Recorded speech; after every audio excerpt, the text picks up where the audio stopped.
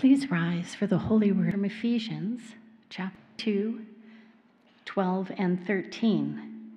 And we're starting in the middle of the verse. Remember that at that time in Israel you were separate from Christ, excluding from citizenship in Israel and foreigners to the covenants of the promise, without hope, without God in the world. But now in Christ Jesus, you who once were far away have been brought near through the blood of Christ. Glory be to God.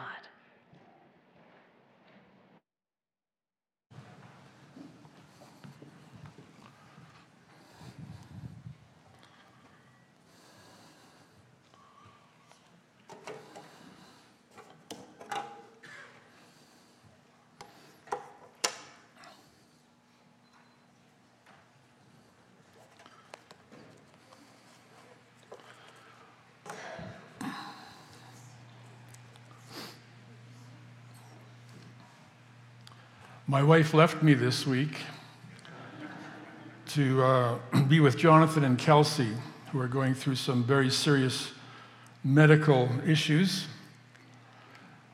But as a consolation, imagine my surprise when I open the door and find two of my former gang members who've come all the way from Grand Prairie and Minneapolis just to comfort me in my loneliness. So I welcome our special guests, Freddie and Gary Munich, also known as M&M. And they're special guests here this morning, here with their mother Gerda, which is the other reason why they came. Now, Gary and Fred have had a long career impressing people with their vocal ability, blessing many. But I want you to know that I was the one who gave them their start. I gave them their first break. It was back in the 70s. We were working on the program for a Christmas banquet at Temple Baptist.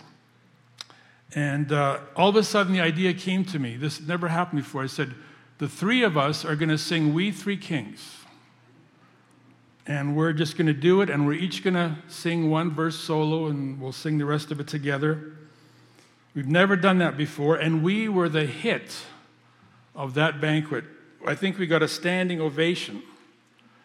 And I thought that was the beginning of a gospel trio. But they dropped me from the group shortly after that, left me in the dust, and went on to greater things. So I want you to know that I've forgiven you for that. Almost.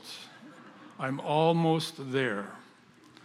And I would actually call you forward to repeat our performance, but we're running out of time, so we'll have to leave it for now. We're doing a series, this is episode 3, on some of the controversial things that Jesus said, things that shocked people. And today we're in Matthew 15, verses 21 to 28. So let's pray. Father, we thank you so much that you constructed the human family the way you did. It's absolutely brilliant. And you placed within those families these special people called mothers who have capacities that really boggle our minds. And they teach us a lot about you and the kind of God that you are. And so we just want to celebrate mothers today, and we want to, through them, honor you. For we pray this in Jesus' name. Amen. So happy Mother's Day, and God bless us, everyone. As we reflect back on our lives, we realize that some of the most important lessons that we learned were the ones imparted to us by our mothers. I found some of these on the internet, and I added a few of my own. For example, our mothers taught us all about religion. You better pray that comes out of the carpet. They taught us about having a future orientation. Just wait till your father gets home. They taught us Cartesian logic. Because I said so, that's why. They taught us to be independent. When the lawnmower cuts off your toes, don't come running to me. They taught us behavior modification.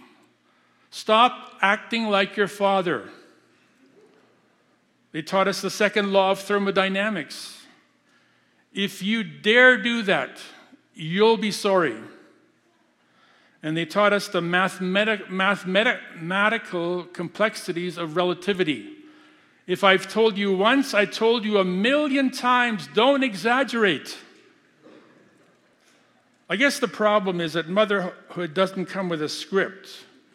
You have to make it up as you go along. But we will have to agree that of all the convictions and capacities that God has bestowed upon the human race, none are more impressive than maternal instincts. Mothers often perform feats of sacrifice and heroism that exceed the dedication of athletes for their team, or patriots for their country, or even fanatics for their cause. For example, consider this mother who Jesus encountered in Matthew 15. It says in verse 21, leaving that place, Jesus withdrew to the region of Tyre and Sidon. A Canaanite woman from that vicinity came to him crying out, Lord, Son of David, have mercy on me. My daughter is suffering terribly from demon possession. Now this affliction was not unusual in that region. Tyre and Sidon were black holes in the cosmic expanse of the Roman Empire. Centuries of superstition and idolatry had made that area a natural habitat for evil. And in that toxic environment, even the young were victimized. She cried out, have mercy on me. My daughter is suffering terribly from demon possession. Just imagine the heartache.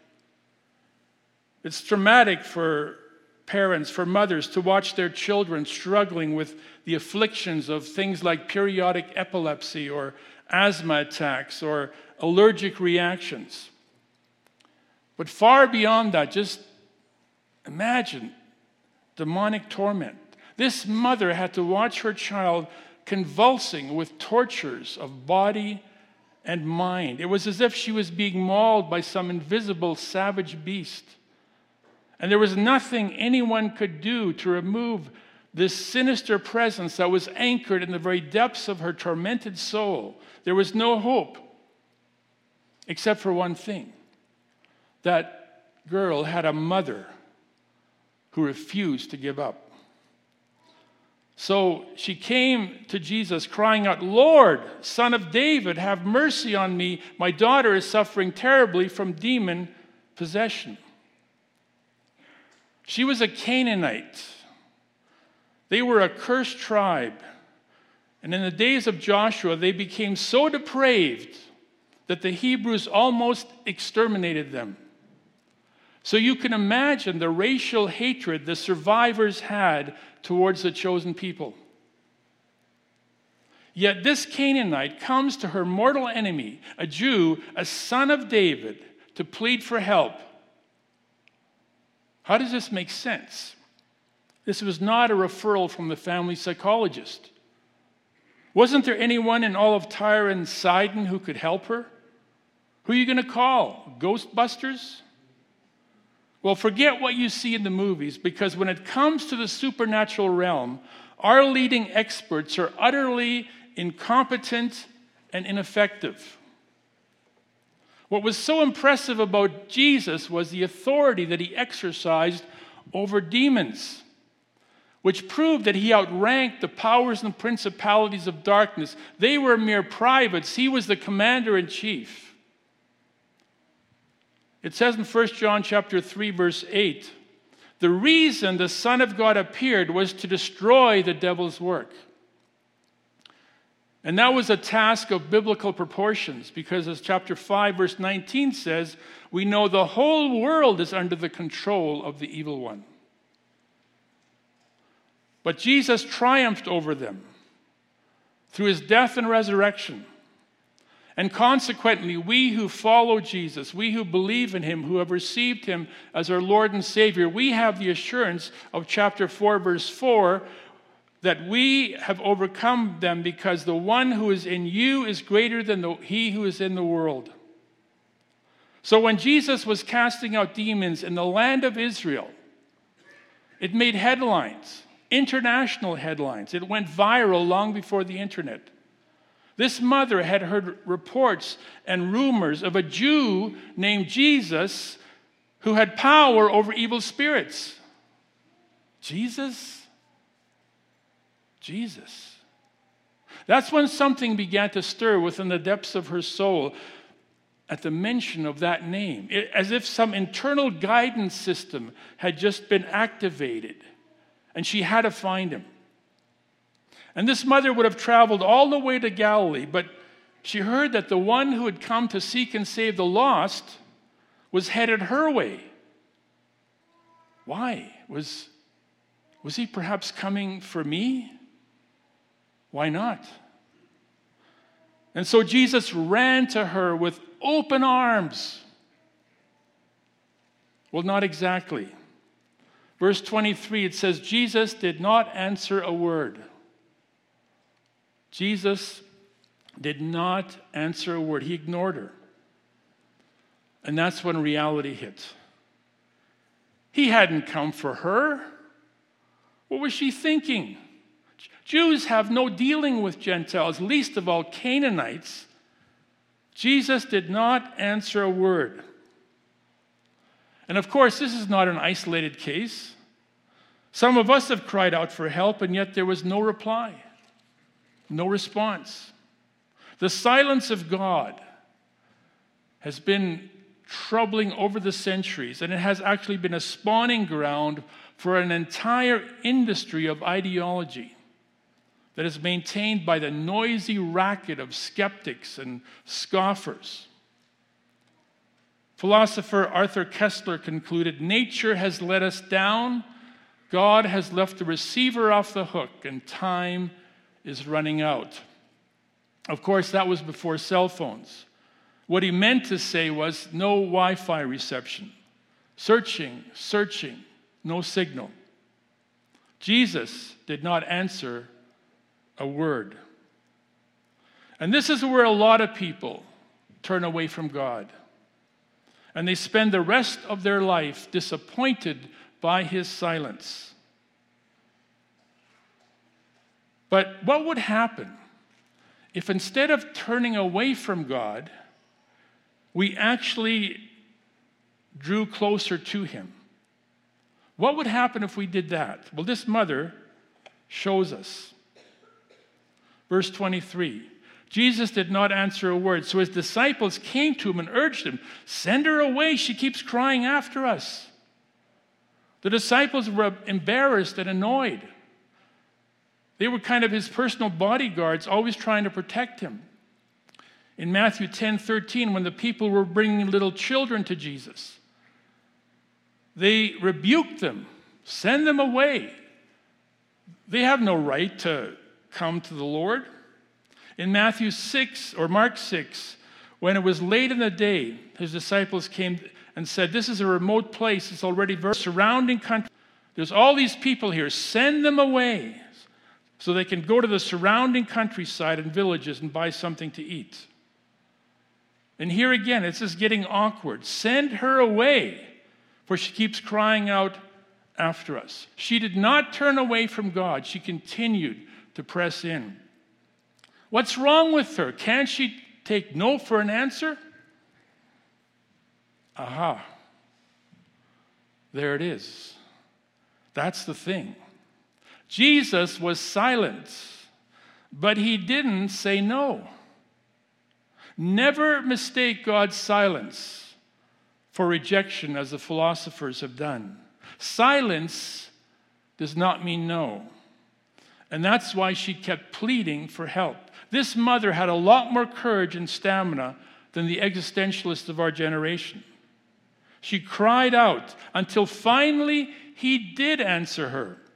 Verse 24, he answered, I was sent only to the lost sheep of Israel. He was the good shepherd.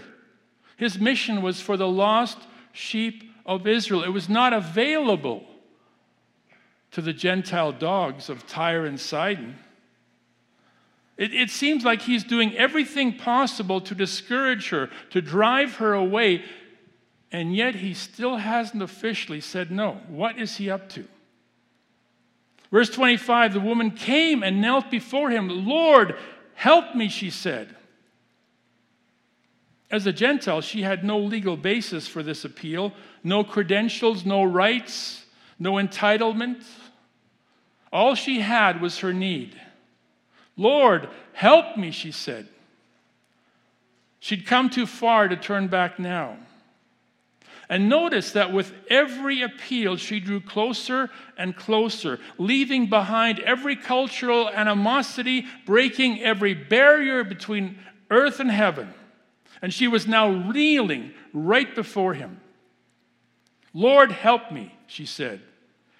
And he replied, it is not right to take the children's bread and toss it to their dogs. Say what? Of all the things that Jesus said, this seems like the most uncaring and heartless. This was the typical Jewish attitude toward the Gentiles. And of course, the repulsion was mutual. One scholar says the Jews of that era considered Gentiles dogs, flea-bitten mongrels that prowl through garbage and run in packs. That's what the religious right-wing conservatives of that era believed. It is not right to take the children's bread and to toss it to their dogs. Well, notice that he used a different word for dogs. He was referring to house pets, which were part of the domestic scene in the Gentile regions. It is not right to take the children's bread and toss it to their dogs. Now, I'm not a dog person. I prefer hedgehogs and chameleons. But I have bonded with one canine down in Florida. Jonathan's dog Willow, some kind of a black and white pooch that looks like a skunk. But when we visit, every evening I eat Chobani passion fruit yogurt. And then Willow is standing on her back legs watching me, so that when I finish, I let her lick the spoon and then lick out the container. And she does so with such vigor that it is absolutely clean. There is no residue, not a morsel left. Not even the FBI could find a fingerprint. And I imagine it's the highlight of her day. Nobody, whether Jew or Gentile, likes passion fruit yogurt more than Willow and I. Jesus said, it is not right to take the children's bread and toss it to their dogs, their pets. You see what is happening here? By these words, Jesus has pulled her from the garbage dump of religious bigotry right into the household. Those of you who have pets have formed loving relationships with them. They're part of the family. And every night you pray, oh God, help me be the person my dog thinks I am. Even though what Jesus says sounds like exclusion, it actually leaves an opening for this mother to take advantage of. If this was a chess match, verse 26, it is not right to take the children's bread and toss it to their dogs. That would be check. Verse 27, yes, Lord, she said, but even the dogs eat the crumbs that fall from their master's table. And that is checkmate. She's got him. Which is remarkable, because this mother succeeded in doing something no one else had ever accomplished. She matched wits with the omniscient God and won the argument. She backed Jesus into a corner. Every time he raised the stakes, she called his hand. Besides, she was hoping that he might be bluffing. But she was all in, and he had to fold. Then Jesus answered, "Woman, you have great faith. Your request is granted." And her daughter was healed from that very hour. No one else had ever done this. The Pharisees and the Sadducees had long brainstorming sessions. They had emergency meetings that went into overtime trying to figure out how they could destroy Christ's credibility, how to lure him into some theological minefield where he was bound to stub his toe on some explosive doctrinal detail. They set all kinds of traps for him. Should we pay taxes to Caesar? This woman was caught in adultery. Moses said we should stone her, but what do you say? They set all these traps for him, but they backfired every time. Yet this Canaanite mother was the only one who won an argument with the King of Kings and the Lord of Lords. And Jesus had to say, "Woman, you have great faith. Your request is granted." And now we know what it was all about. She didn't change his no into a yes, because there never was a no. He came to Tyre and Sidon with a yes. His answer was yes before they ever met. It was yes from the foundations of the earth. And yes, he had come looking for her. Obviously, Jesus was not a part of the religious right wing. He had a lot of trouble with those people and some of their attitudes. And he wasn't a left-wing liberal either. In fact, he didn't care that much for wings. He preferred loaves and fishes. You can't categorize God politically or religiously because his ways are not our ways. So do you see what he was up to? Jesus could have granted her request immediately, and she could have left with her miracle and nothing else. This wasn't primarily about casting out a demon.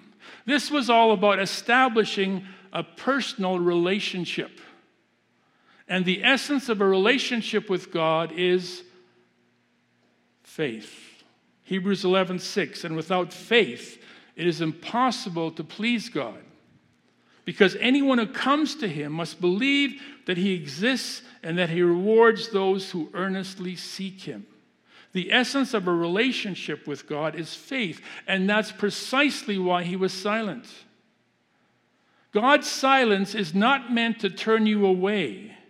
It's meant to draw you closer. And it worked. When he was silent, she kept following him, kept crying out. And even his apparent indifference, when he said, "I was only sent to the lost sheep of the house of Israel," even that didn't discourage her. She actually came and knelt before him. She's now, when he said in verse 26, "It is not right to take the children's bread and to toss it to their dogs," she's now in the kitchen, the most personal part of the family setting. The silence of God is not meant to turn us away, but to draw us closer. She did not get discouraged. His dismissive comments only motivated her to press on. It reminds me of Jacob wrestling with God until he was finally so broken that he grabbed on with all his might and said, "I won't let you go until you bless me." Sometimes the one we fight against is the only one who can bless us. "Yes, Lord," she said, "but even the dogs eat the crumbs that fall from their master's table." Then Jesus answered, "Woman, you have great faith. Wow. Your request is granted." I'll tell you, those are not scraps. She's not just licking out the yogurt cup. She is sitting at the family table, feasting on the fatted calf of his amazing grace, a child of the King. In fact, she is given a place of honor. Woman, you have great faith. Faith is the essence of a personal relationship with God, and this mother's faith was exceptional. Scholars have pointed out that our Lord marveled at only two things: great unbelief and great faith. And surprisingly, he never commented or commended his disciples for great faith, even though they left everything to follow him. In fact, only twice was Jesus actually impressed with someone's faith, and both of them were Gentiles. The Roman centurion and this Canaanite mother. And that's what we're celebrating today. Godly mothers who have sacrificed and suffered, seeing their children in crisis. Mothers who came boldly to the throne of grace, interceding, pleading to rescue their children from Satan's temptations and torments. Verily, verily, I say unto you, the impact of your prayers is far greater than anything you can imagine. So never stop praying, because those intercessions are some of the decisive factors in this terminal generation. And I know you'll never give up, because you are women of great faith. But this is a lesson for all of us, because we tend to have a fast food approach to faith. We don't even want to go inside and sit at a table. We'll just do the drive-through. I'll just take a miracle to go. No, I don't want fries with that. But prayer is not a vending machine that dispenses grace and mercy in time of need. There's something much more going on here. Prayer is not primarily about problem solving. The main reason for prayer is the opportunity to draw closer to God with growing faith. So even if we don't get what we ask for, even if our circumstances don't approve, it's not a failure. Not if we've deepened our relationship with God and strengthened our faith in Him. That's what prayer is all about. Everything God does is meant to draw you closer to Him. That's why sometimes He's silent. It forces us to approach the throne. Can you hear me now? And even if He doesn't respond, we are able to move right in and kneel before Him. You see, in any crisis, we have two options. We will either turn away, frustrated and angry with God, or we will draw closer. Father. Remember what happened to the Son on the cross when the Father had disappeared? And Jesus cried out, my God, why have you forsaken me?" The distance was overwhelming. But although God turned away from him, he did not turn away from God. Because his last words were not, "God, why?" His last words were, "Father, into thy hand I commit my spirit." That was the only thing that mattered, the Father. That's what prayer is all about. And sometimes we don't get what we ask for. Sometimes our circumstances don't change, but every time we pray, we have the opportunity to draw near to the heart of God, to draw near by faith. In fact, the worse your problem is, the greater faith it takes to draw closer. Just don't ever turn away. You know, there's one word that Jesus repeated constantly, and it defines his attitude towards you. And it's the word, come. Come, all you who are weary and burdened. come and see. If anyone is thirsty, let him come to me. Come, for all things are now ready. The Son of Man has come to seek and save the lost. Those who come to me, I will never cast out. That's one of his favorite words. And it's a word he's addressing to you personally this morning. We're going to do something a little different. I'm going to ask the guys to come up here with the praise team. And we're going to try something that God kind of has laid on my heart to do. And we want to respond to that invitation. While they're playing and we're singing, look into your heart and ask yourself, have you been turning away from God because you're deeply disappointed? Because there's something that's hurt you and you just can't get close to him. It's created a barrier, it's created a distance. Could it be that what's happened is an opportunity for you to draw closer to God, to respond to his invitation, come? We all have to make that choice. Are we going to turn away, or are we going to turn towards him and draw closer? We need to decide which we're going to do. But to do it in our head and then walk out of here, we'll forget all about it. We'll never remember that it happened on Mother's Day. What I'm going to ask you to do, if you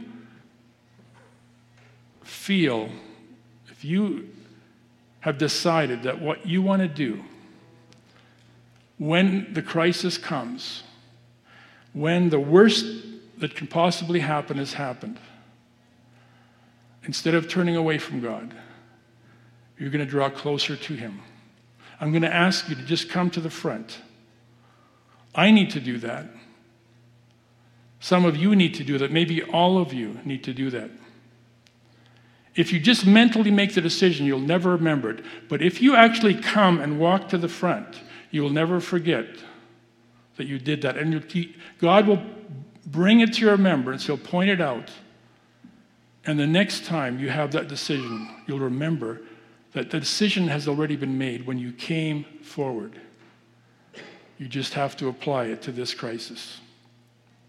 So we're going to sing, and while they're singing, if you want to come, I'll just have a quick prayer with you afterwards, and then we'll be dismissed.